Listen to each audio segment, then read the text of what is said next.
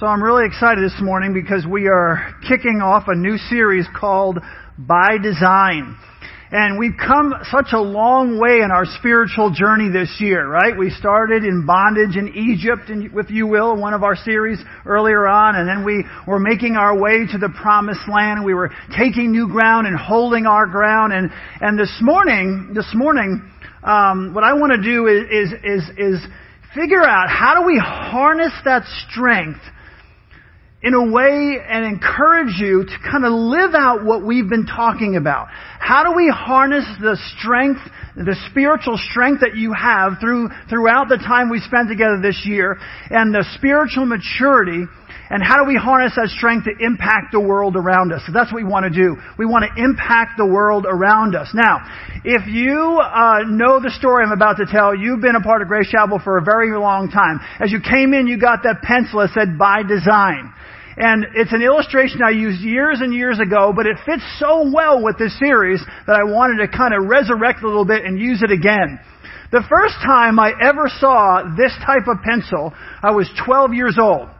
Now, I grew up in New York with my mom. My brother grew up in Virginia with my father. My father was a contractor. My brother is now a contractor. But I was 12. My brother was 14. I went to visit my brother and my father for vacation. And I'm thinking we're going there and maybe we'll go fishing. Maybe we'll go to some amusement park. Maybe we'll hang out, whatever. But no, when I got there, what we did, and I realized this as the years went on, when I went to visit, we worked.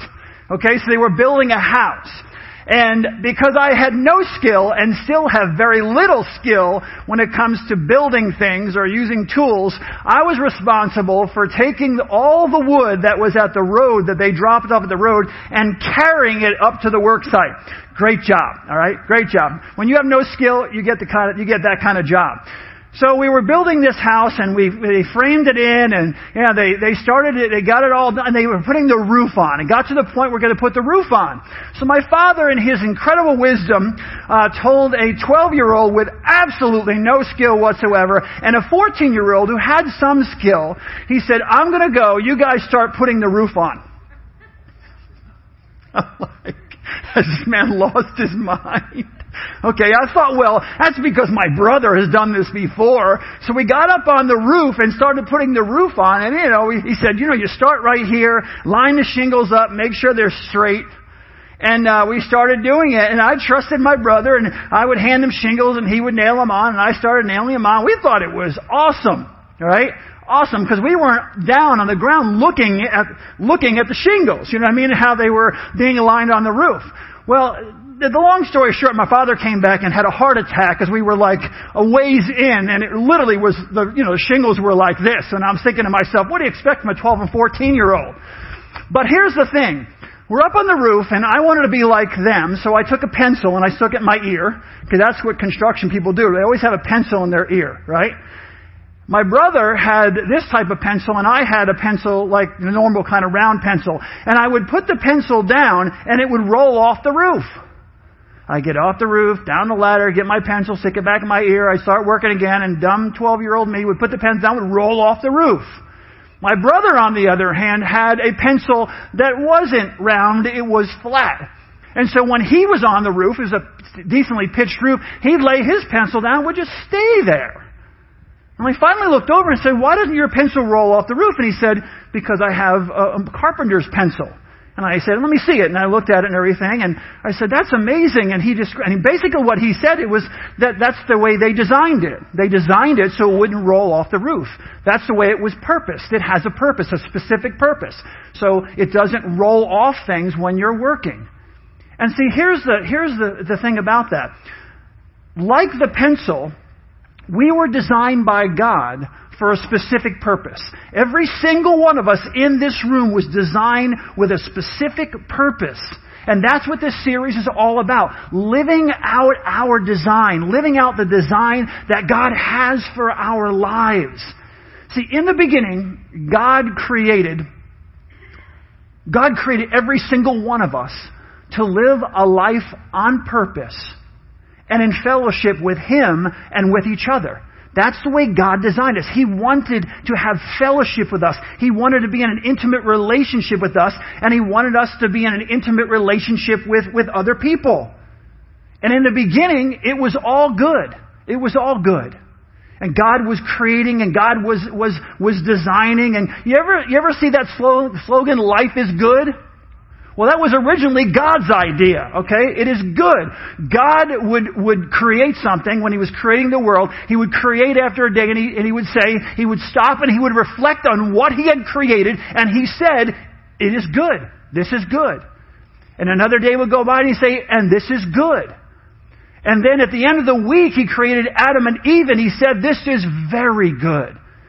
So in the beginning, it was all good. We had that relationship. See, I don't think God does anything in a half-hearted way. He does everything with perfection. He does everything with a design. He does everything with a purpose, and that includes us.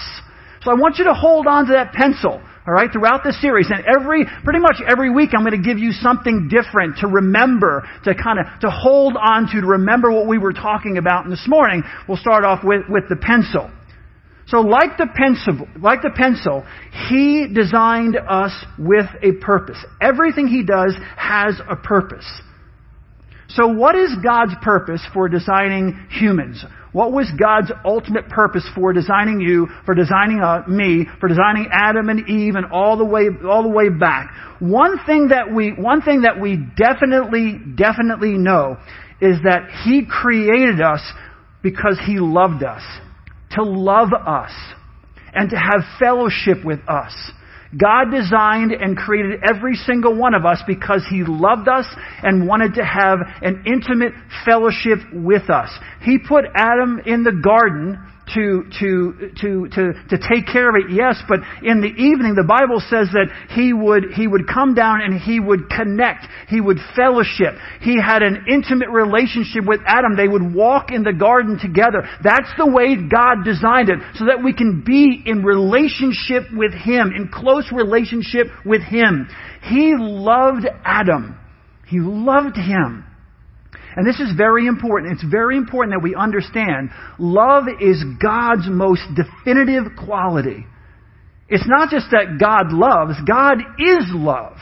God is love. Obviously, He has other attributes, but God is love.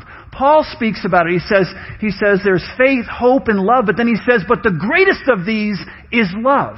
The greatest of these is love. In 1 Corinthians chapter 13, it describes the kind of love that God designed and that God desires. A love that was created to impact the lives of other people. For us to invest in the lives of other people. Jesus Christ came and set that example, right? That we would love others more than we love ourselves. That we would invest in other people. That we would care for them and invest in them and think about them before we think about ourselves. Easy to say, very difficult to do. But that was God's design and God's desire for every single one of us. That we would love Him, that we would love each other. We'll talk more about that in greater detail next week. So God also created Adam and Eve to do good works. That's what the Bible says.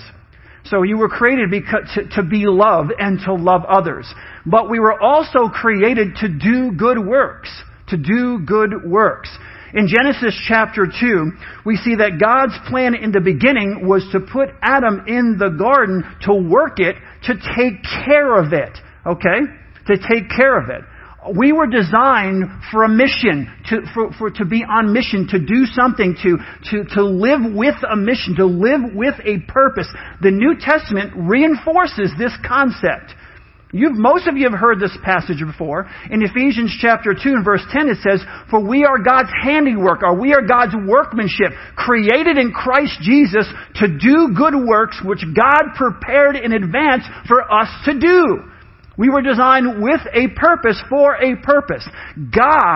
We are God's handiwork, we are God's workmanship to do good works which God prepared in advance for us to do. You are not an accident. You are here for a reason. You are here for a purpose.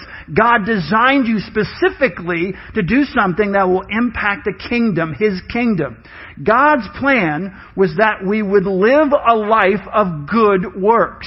Every single person in the room. You are designed to live a life of good works. And you have to stop for a moment and ask yourself, Is that the life that I'm living right now?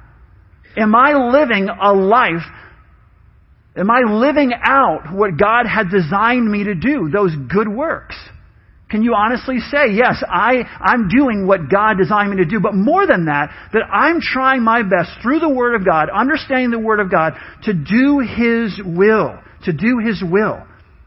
Would I say that my life describes what I just laid out for you? That's something we all need, that's a question we all need to answer.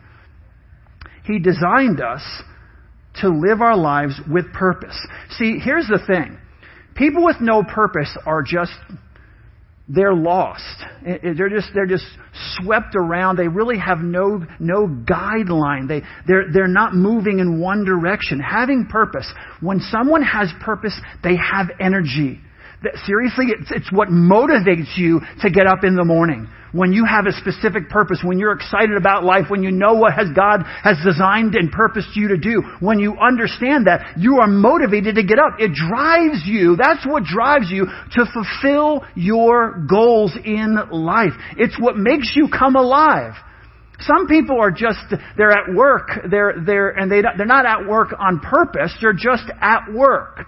And they're just going through the motions, and they don't understand. They're saying, well, I'm not doing something that I really love to do, and so they go to work every day with no purpose involved at all. But even if you're doing something that you feel is not your greatest gift or your greatest desire, whatever else, you can still be at work on purpose, doing what God has called you to do. Seeing your workplace as an opportunity to glorify God, to further His kingdom, to, what did we say in the very beginning? To love others, right? To put others before yourself. To do good works in the workplace. There's an opportunity to do that because if we understand what God has designed us, ultimately what God designed us to be and for Him, no matter where we find ourselves, whether we're at work, whether we're at school, whether we're whatever, it doesn't matter, hanging out with our friends, we're on the field or on the court, we can do all of it to the glory of God. And that's what makes us come alive. It encourages us. I can just speak for myself. That's what encourages me to take chances in life. I have one life here on earth. One life. In that life, I exist to glorify God. I exist to fulfill what God has designed me to do. And that allows me, it almost forces me to take chances. It pushes me out of my comfort zone. I'm like the rest of you. I have a comfort zone. There are certain things that I'm just comfortable doing, places I'm comfortable being, and things that I'm not comfortable doing, stepping. And it forces you, realizing that you were designed with a purpose by God and to do good works, to love others, to invest in other people. It forces you out of your comfort zone and allows you to become the person that you were ultimately created and designed to be. And so many of us don't live that way. We really don't. We just kind of go through the motions. And you don't have to be an A-type personality in order to understand what I'm talking about. If you're a behind-the-scenes kind of person, then you need to be the best if you're the behind-the-scenes kind of person, then get behind the scenes and start driving things forward. Get behind the scenes. Get behind someone who's got that A-type personality and take the gifts and abilities and talents and everything that you have and resources and push whatever you feel you have a heart for that God has designed you to do. Push that forward using your gifts, your talents, your abilities. See, if we take away someone's purpose, if you basically take away someone's purpose, and this is what culture does, whether they admit it or not. If you take away their purpose, and what ends up happening is that they have nothing, and they begin to feel hopeless. Our world is coming apart. It's in chaos because so many people feel completely hopeless. Having a purpose is fundamental to living out God's original design. So many people try to find purpose apart from God. And I'm telling you, it cannot be done. I have debated this with people for years and years. They'll say, well, you can find purpose outside of God. It cannot be done. Without God, the very definition and concept of purpose is completely lost. If you're in school and you're being taught you evolved, and then they want you to have high self-esteem, what a joke. If you evolved, there is no meaning to life. Your life has no purpose. It has no value. Those ideas of purpose and meaning and value and love are all meaningless concepts outside of the existence of God. People's desires honestly prove, your desire for purpose and significance proves the existence of God. The world's desire and drive for purpose and significance proves the existence of God. Worms don't have a specific, they don't sit around, and ants and sit around and say, contemplate the universe and say, where is my place in the universe, and what is my purpose, and what is my design? And I need, in order for me to really be the worm that I can be, I need to fulfill that's not what not what happens. You do it. Okay, God created everything, but you were designed differently in the image of God. That's why the creativity needs to come out. That's why you want to use what God has given you. That's why you desire that idea of purpose. See, our search for identity and significance inevitably leads us back to our Creator. When you truly start seeking this out, it leads back to our Creator. God gave us purpose in His action of creation. And we have to look at His original design in order to find true significance.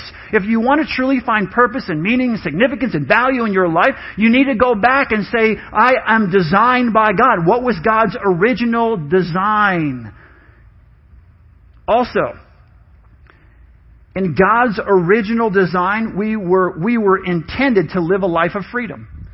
In God's original design, you and I, all of us, we were intended to live a life of freedom. Before the fall, that's how Adam and Eve lived. They lived a life of freedom. In Genesis chapter 2, verse 25, it says this, Now, although Adam and his wife were both naked, neither of them felt any shame. This is important.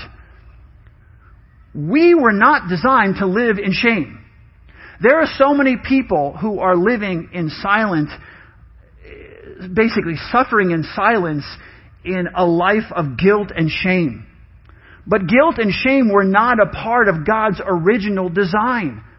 That's not how God originally designed the world. Guilt and shame were not a part of that. So many people are trapped. They're trapped in a life of discouragement. They feel overwhelmed and discouraged.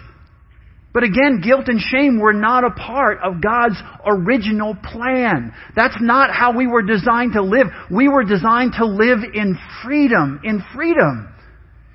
And people, here's the thing, and I'm telling you this for a reason, because there are people all around you, who are living this way. They are trapped. They are trapped. People are often trapped in feelings of guilt and of shame because they've walked away. They've rejected God's design and purpose for their lives. And we're around them all the time, and you know what? Honestly, we don't have the boldness and courage to invite them here. This would be a phenomenal series and I'm challenging you to invite friends and neighbors and coworkers in this series, through this series, to understand what's their purpose in life. People are dying inside. They're dying inside. You look around the world and they see absolutely no hope. And they don't understand why things happen. And they don't understand why they feel the way they feel. They don't understand, how could I have gotten to this point at work? I've reached this pinnacle and I still feel empty. Why? Pascal said, there's a God-shaped vacuum in the heart of every person that only God can fill. He's exactly right. We need to have the courage to invite people to a men's Bible study, a women's Bible study, to church, to youth group, whatever the case may be, because there are people like me, 17 years old when someone first shared Christ with me, 17. There are people 37 and 47 and 57 who are feeling the same thing, except they have 30 more years to go through the misery that I basically felt. See, God created you to live in freedom. We talked about this in the last few series, to dwell in His presence, right? The series before, the one we just went through. Portraits. To dwell in the presence of God. That's the way He designed us, that we were designed to dwell in the presence of God. And when we don't dwell in the presence of God, when we don't have God in our lives, there's something missing. We were designed to experience joy and peace and beauty and contentment in relationship with Him. And when we don't have that, it's just there's a brokenness. See, before I gave my life to Christ, I struggled with the way the world functioned. I've said this before, how I felt. By the time I was 17 years old, I was a dangerous human being. I was so angry and so bitter and felt so, what is all this? People would say, well, everybody's good at heart, and they would tell me all these platitudes and everything, and it would just drive me nuts because that's not what I saw in the world. The world that I was involved in for 17 years, that's not the way it was. But I knew in my heart, honestly, even throughout growing up, I knew this is not the way the world should be. A world filled with chaos and sorrow and loss and disease and famine and war. That's not the way the world was designed. I didn't even know God, and I knew this was not the way the world should be. And it made me angry, and honestly, it led to feelings of hopelessness. You wonder why teenagers and people act out and they're just so discouraged and they're depressed because they're told, they're forced into a worldview that tells them, you should feel good about yourself and then they answer, why should I feel good about myself? And really, there's really no answer. Well, look deep down inside and you'll realize. What are you going to realize? Some people look deep down inside and come up with nothing. Some people look in the mirror and think, well, I don't have the same, why couldn't I be the quarterback of the football team? Why wasn't I designed with more muscles or a better shape or looking like this or whatever else? And people, they look at them and it doesn't all add up for them. Because you evolve. That's just the way it is.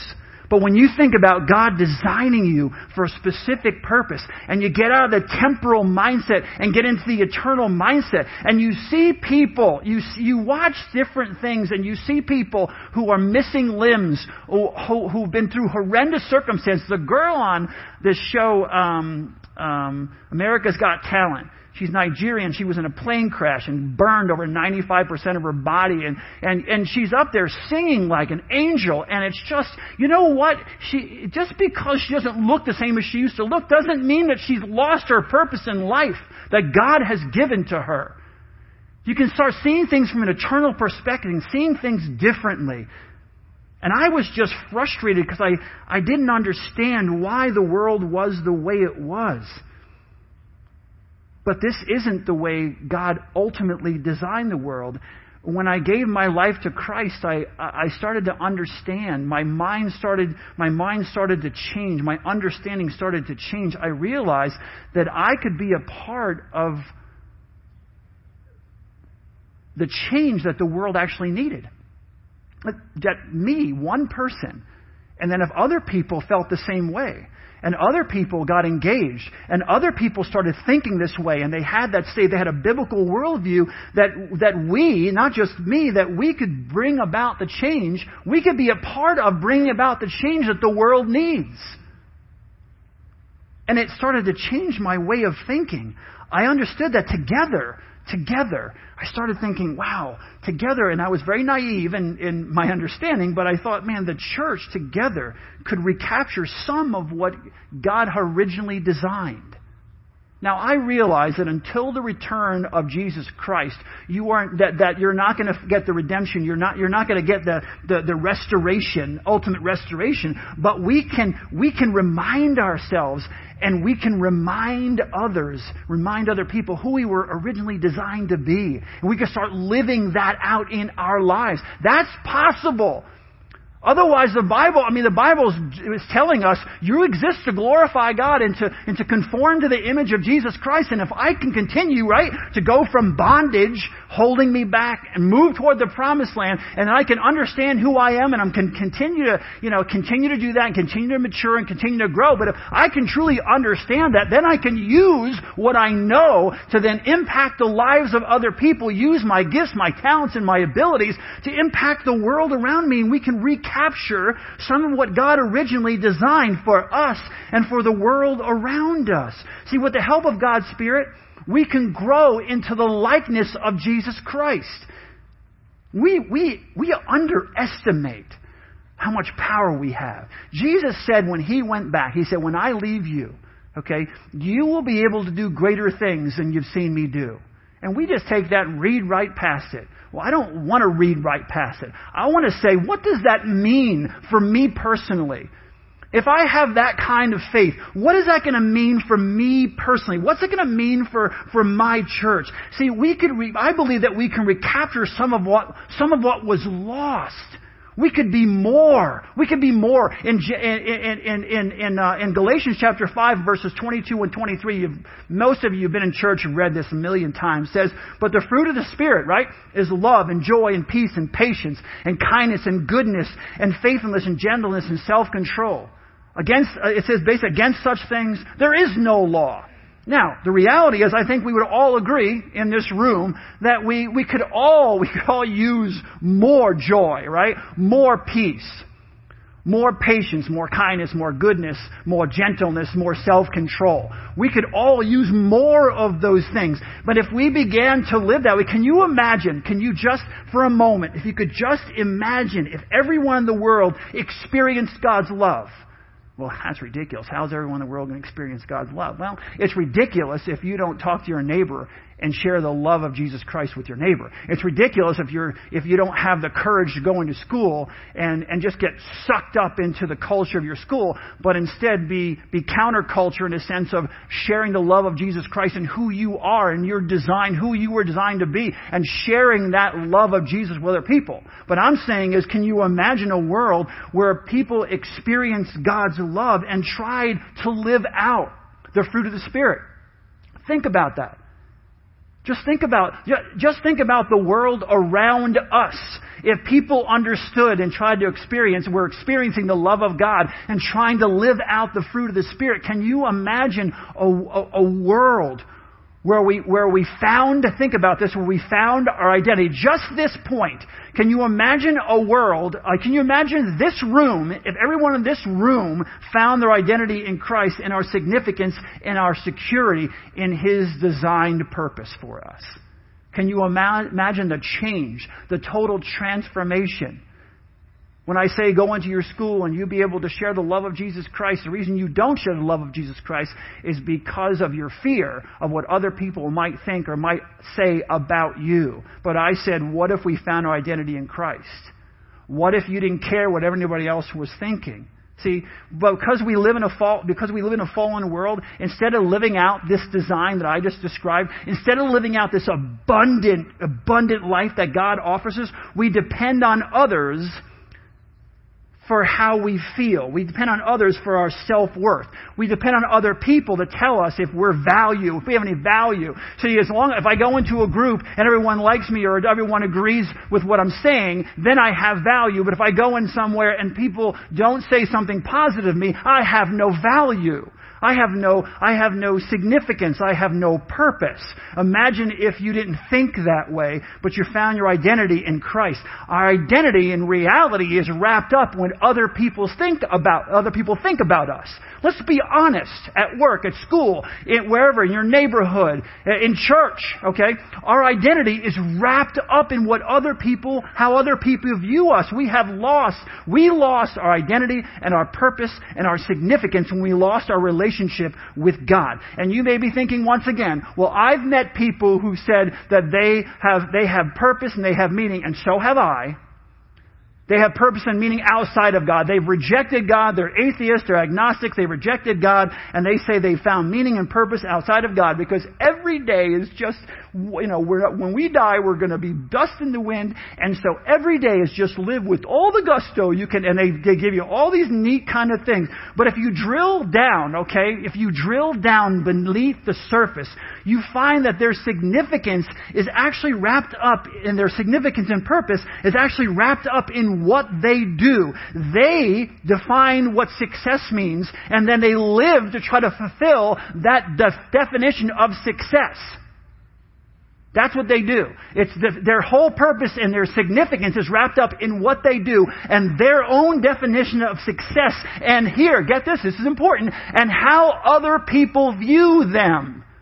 It's all about, look at what I've achieved and look at what I've done. And I live in this neighborhood, so I've achieved success. And I have this job and I have this salary, so I've achieved success. And now you look around and everybody, do you all understand that now? Do you understand how successful? I've laid out my criteria for success. I've met it. Now you all have to clap for me because that gives me significance. And that's the reality of it. That is the reality. That is the reality of what we're talking about here. That is not freedom. That is not true purpose. I love you all with all my heart, and what you think and say about me does matter to a point. But if I was the last person on the planet, I'll give an example. If I'm the last person living who thinks that killing children is wrong, okay, abortion or something is wrong, you pick an issue that's biblically founded, okay? It doesn't matter if the whole world disagrees with me. I'm going to my grave holding on to that view. I still feel I have purpose and significance and value, and what everybody else thinks about what I think doesn't dictate how I feel about myself, because I find my identity in Jesus Christ. Here's the reality. Take away the applause of others from these folks, and their significance becomes an illusion. You take away you're so awesome, you're so cutting edge, you're so amazing, you wrote that article, or you did this, or you gave that speech at work, or whatever. You take away their applause, and I'm telling you, their significance becomes an illusion. And sadly, so many in the church live the same way.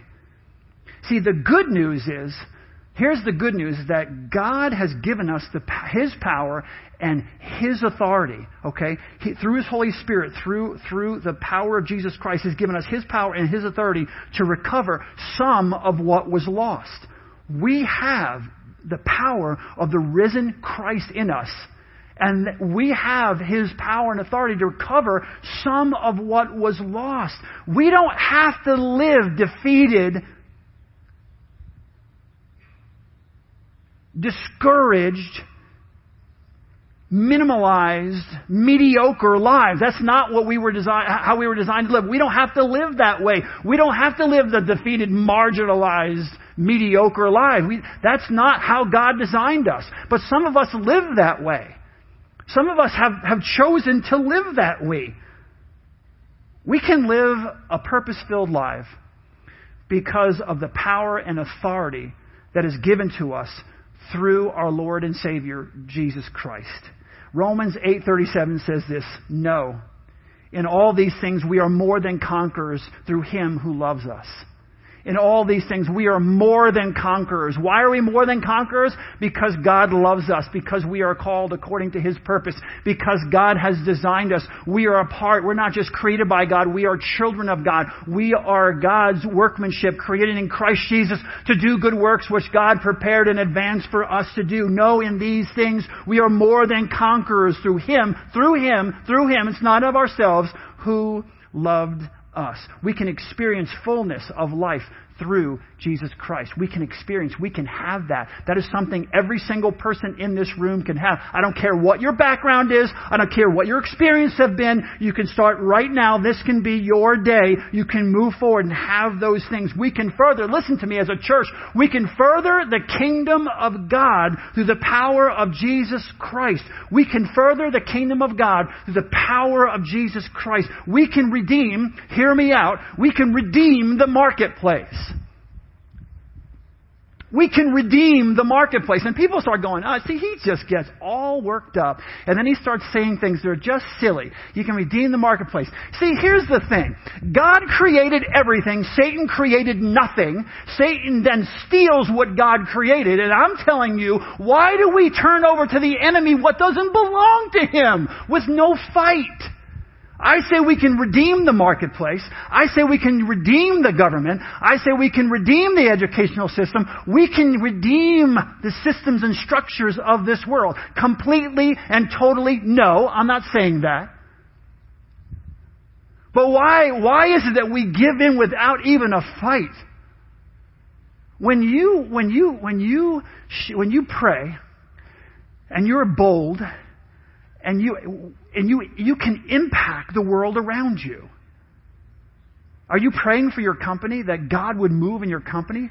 That God would open up avenues for you to be able to share the love of Christ within your business? You say, that's impossible. Okay. That's what I mean. It doesn't happen because you think it's impossible. It doesn't happen. But then you read books. It kills me, okay? I love you, so I'm not coming after you. Just hear me out for a second. Then Christians, not you.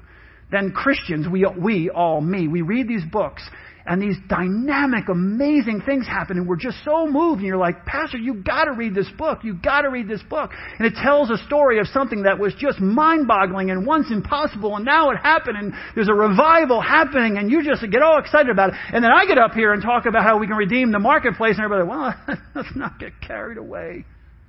Here's the deal, guys. I'm going to get carried away. I'm going to stay carried away because I know it's not, if something happens in this world, it's not me.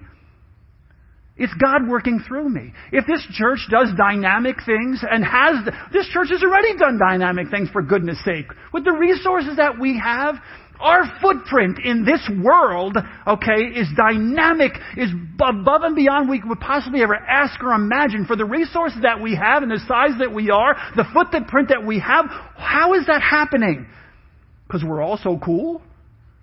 Because we're all so dynamic? No, because we serve a dynamic God, and we drive forward to fulfill what God has called us to do. And we don't say it can't be done or it's impossible. We say, hey, if the marketplace needs to be redeemed, let's start in my business. Let's start with me. Let's start with the people in the cubicles around me. Let's impact the lives of people. Why can't we use the Orca Center? We can. To bring business people in the community, we have, into a room using godly people to train them in different areas of business where we're impacting their business and changing their lives, and they're saying, why would you do this? And then you answer the question.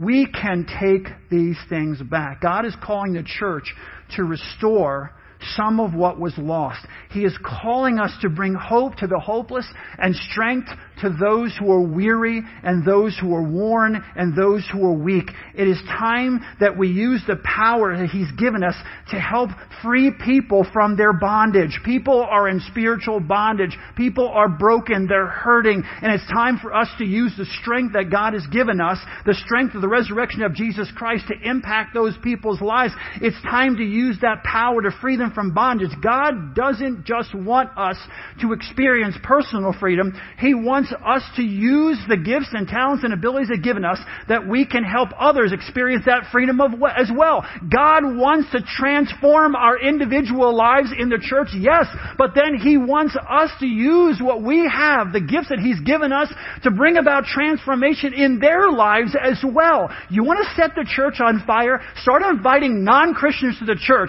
Allow their Holy Spirit to work in their hearts to set them on fire. And I'm going to tell you, it's like a blaze that will not end. We need to be more evangelistic in the church. We need to use the marketplace. We need to use all the gifts and all the incredible ideas that God has given us when it comes to marketplace ministry and other areas, school, when we have archery, all these things, in order to reach out to people who don't know Jesus Christ. Or why do we exist, for goodness sake? And this series is going to help us do just that. God wants us to transform lives. He wants Grace Chapel to be an agent of transformation. That's what He wants. So that we can impact our community, our nation, and our world. He wants us to further the cause of Christ. He wants us to build the kingdom of God so that we can impact our community. We are impacting our community, but we can do more. Our nation, we are impacting our nation, but we can do more. Impacting our world, we are, but I know that we can do more. That is God's plan for Grace Chapel. He didn't start this church and build this church and bless this church so that we can kind of rest on our laurels. I'm 55 years old. I just turned 55 in June. And some people are like, well, you're kind of on the other end. You know what I'm saying? Not a chance. I am just getting started. I am just getting started, man. I mean, I'm 55 years old. I was smarter than I was when I was 35, right? So if I'm smarter than I was when I was 35, I should be more spiritually mature, and I am than I was when I was 35 years old. All right, when I was 25, when I was 18, then why would I think that my best years are behind me and not in front of me? My best years of doing things for God, my best years, that's why I love Caleb, right? I'm 85 years old. I'm just as strong to go out and battle today as I was then. Now give me that hell country up there where the giants live. 85 years old, and he's saying, my best days are not even anywhere near behind me. They're all in front of me. So if you're 50 or 60 or 70 years old, you think I'm going to let you scoot by in this church? You can forget it. Okay? You can forget it. Oh, we're just getting started. See, I don't know about you, but that's my desire, and that is my hope. What we just described, that's my desire, that's my heart, that's my hope, and I refuse to settle for anything less. I refuse to settle for anything less. I say, God, take me, for goodness sake, if I'm going to settle for anything less than your best. And challenging all of you, whether it makes you uncomfortable or not. In this church culture, making people comfortable is the most important thing. Well, it's the least important thing for me because I love you too much to not challenge you to be the best that God has designed you to be. If we want to live out our purpose and design, we need to look into our hearts and ask God, honestly, as I close off here, ask God to forgive us, honestly. We need to ask God to forgive us for living in spiritual weakness and living our lives in some ways in sin. Living basically sinful lives. We need to turn away from the life that we're choosing to live right now. You're sitting here and thinking, this sounds all right. Maybe I can do this. But then you're latched on to the life you're living right now because it gives you certain things, certain pleasures. And so you want to live over here, but you want to hang on this. Cut it loose. Let go of it, man. You have to let it go. It's like a chain that here's your bondage and you got about this far and then ding, ding, ding. You got to cut the chain and let it go. You need to let go of that if you're going to fulfill all that God has designed for you to be. You need to turn away from the things that are holding us back. In Acts chapter 3 and verse 19 it says, repent then and turn to God so that your sins may be wiped out. Listen to this. That times of refreshment may come from the Lord. Let me read that again. Repent then and turn to God so that your sins may be wiped out. Okay, as far as the east is from the west, cut the chain, start moving away, they'll be wiped out. That times of refreshing may come from the Lord. Repentance is associated with refreshing that can only come from God. When we repent, and there needs to be some repenting in the church. I need to do some repenting. You need to do some repenting. You need to be some cutting of that chain so that we can find that refreshing. Repenting is associated with refreshing when it comes from God. See, all of us, we all need to stop. We need to turn. And then we need to walk the path that God has designed us to walk. There it is. Stop, turn, and start walking the path that God has designed for you to walk. We need to start living out His truth. We need to start renewing our minds, refreshing our minds, adjusting our minds. We have the wrong mindset, and God's saying you need to renew your mind. We need to identify the lies. Some of you need to identify the lies that you're living out in your life right now. You're living out lies. You're not living out the truth. He says you need to identify those lies, and you need to start living out the truth. How many of us, seriously, close your eyes just for a second, okay? Just close your eyes for a second. How many of us in this room need spiritual refreshment? How many of you need that spirit? You are just, mediocrity is dripping. And you just feel it's like you're dry. How many of us want and need spiritual refreshing? How many of us need to feel brand new, right? You need to feel brand new. You're 55 or 65 or 75 or 25 for that matter. And you need to feel brand new. That passion again. How many of us are tired of living in fear and guilt and shame? How many of us feel the need to break out, honestly, of our self-inflicted shell or to soar beyond the limitations other people have placed on us. And you know what I'm talking about. You were designed to live in freedom. It is time to start living again, my friends. It's time to start living again. It is time to start living our lives by design.